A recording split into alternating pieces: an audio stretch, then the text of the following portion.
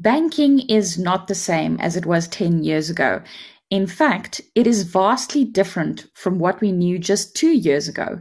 Research shows that globally, internet banking has grown by a compound annual average rate of 13.6% since 2019, while financial technology, fintech firms, have grown by 12.2% annually in that time.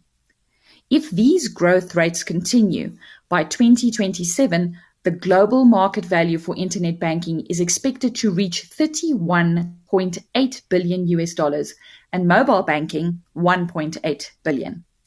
These are just some of the statistics quoted in a recent report released by Discovery Bank in partnership with the Boston Consulting Group. To discuss these insights, as well as the bank's view on the future of banking in South Africa, we are joined today by Akash Daura, Head of Client Insights at Discovery Bank. Akash, the report I referenced is titled The Future of Retail Banking in South Africa.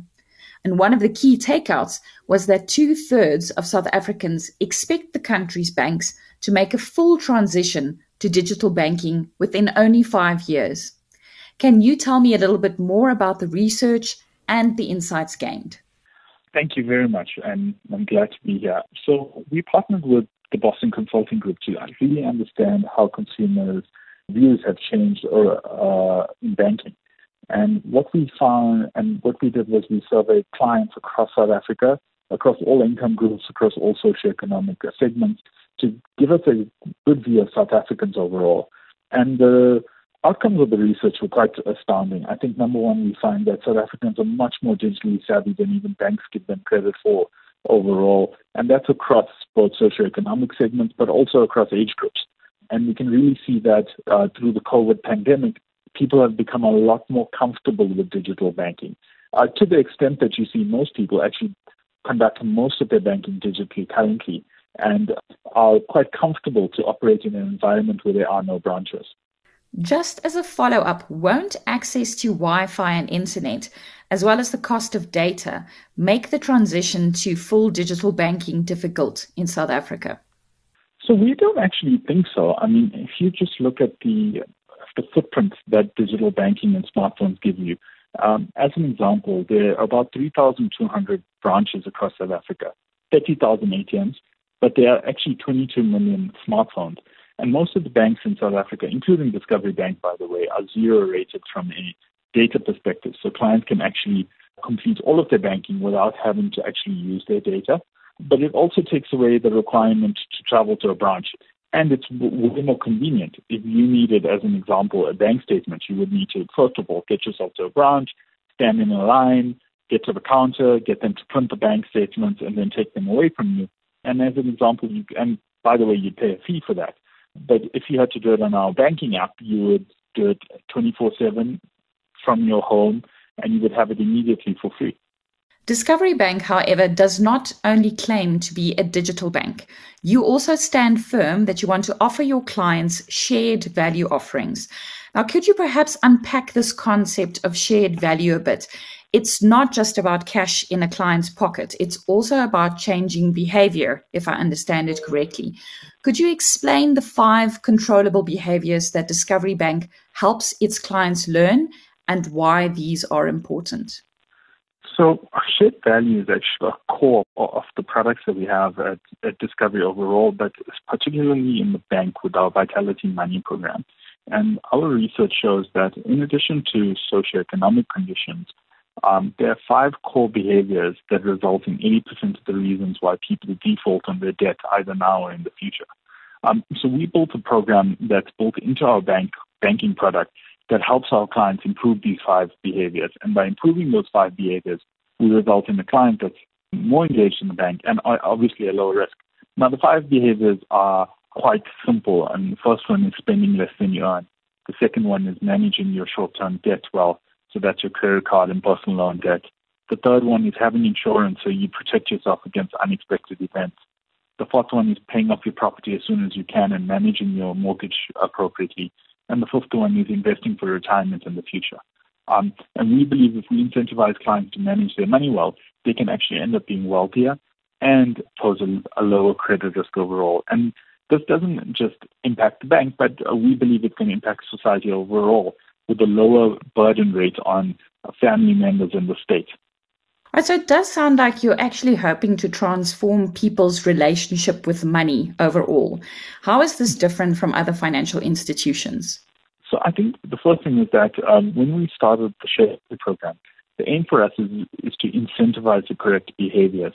So it's not a loyalty program. I think a loyalty program incentivizes engagement. Our program looks at how do we incentivize you to improve your finances, and it really follows a couple of steps. The first one is getting clients to understand their finances. And we do that by actually pulling all of their financial information, regardless of where it is. So as an example, we will give you points for Vitality Money as long as you have insurance products, whether that insurance product is with us, with Discovery, or whether it is with another financial institution. The same with your investments and your medical aid and your retirement savings. We try to give you credit for your good financial behavior, and that actually drives the rewards that you get. Now, the reason we have incentives is that we try to get our clients to behave in a certain way and change the behavior, save more, manage their money more responsibly, and that's where the incentives come into play. So, Akash, you have established a partnership with Easy Equities. What value does this bring to your clients? So as a digital bank, our primary focus is to give our clients the widest range of products available in the palm of their hands. And I think the natural step for us as we expand our product range from savings accounts, investments, credit card products, etc., is to look at share trading. And from that respect, Easy Equities was a natural partner for us, from being a fully digital platform to offering some of the cheapest share trading facilities in the market. We believed that they were the right partner to have. And as a fellow fintech company, I think it was a great fit. So at the moment, you can actually integrate your entire Easy Equities portfolio into Discovery Bank, see all of your shares within the Discovery Bank app, and you can trade your shares through the Easy Equities platform via Discovery Bank. So on the one side of the market, you have the income group that will actually use Easy Equities. But on the other side, we can still talk about the completely unbanked. Now in Africa, according to the World Bank, we still have 65% of people unbanked. In South Africa, the percentage is substantially lower. It's estimated at around 20%. What is Discovery Bank doing to reach the unbanked, and why is it important? So I think the first thing in terms of getting clients to be banked is to offer a product that's easily accessible. And I think you can do that with a smartphone. Then the second thing is to offer a product at the right price point. And the ability to put branches everywhere while that distribution network comes at a very high cost. So I think as a digital bank, what we can offer clients is a product that is easily accessible because you can download it on your phone, you can use it for free on the data networks, and then you have a price structure that is very competitive in the market compared to what you would typically get if you had to have a physical account with a physical branch network. And the point that I do want to make here is that often people compare fees from a normal fee per month basis, but what you actually need to look at is all of the ancillary fees that clients pay, fees that clients need to pay every time they need to download a bank statement, every time they need to ask for additional transaction data. All of that information is available at the palm of your hand on your Discovery Bank app for free. So I think that actually allows you to get more people banked and more people out of the unbanked sector. Then the last part that's actually critical here is the movement away from cash. Cash is extremely expensive as a method of tender. And as soon as we can move into an environment where we have direct peer-to-peer payments, etc., and that becomes more standardized, I think then you can really start reducing the cost of transacting from a bank account. And there, I think there's a clear way forward. We've seen other countries do it, countries with a similar type of GDP and economic profile as South Africa, such as Kenya, such as India. So there's definitely a way forward. I think we just need to embark on that road now. And have you seen more acceptance for a branchless bank, even with the unbanked group? In the past, people might argue that unless there's a brick and mortar presence, people won't necessarily entrust their money to an entity. Have you seen that change over the last while? So I think that's definitely changed. I mean, if you look at Discovery Bank as an example, we're a completely virtual bank. Since starting off in 2019, we've actually grown our deposits to over 11 billion rand. We're the fastest growing bank in terms of deposits in South Africa currently. And when you look at it from that perspective, you can see that clients have no problem trusting an institution if they believe that institution is strong and that institution has the right kind of systems, etc., in place. I think also COVID has helped a lot, actually. During COVID, it was really difficult to go to branches, and people started banking more digitally and started to see the additional features that you could get digitally that is actually better service level, cheaper, and more accessible. So I think that hurdle of digital being less trustworthy has actually been overcome by a large portion of South Africans. So, in our current economic environment, affordability will definitely play a role in the banking sector going forward.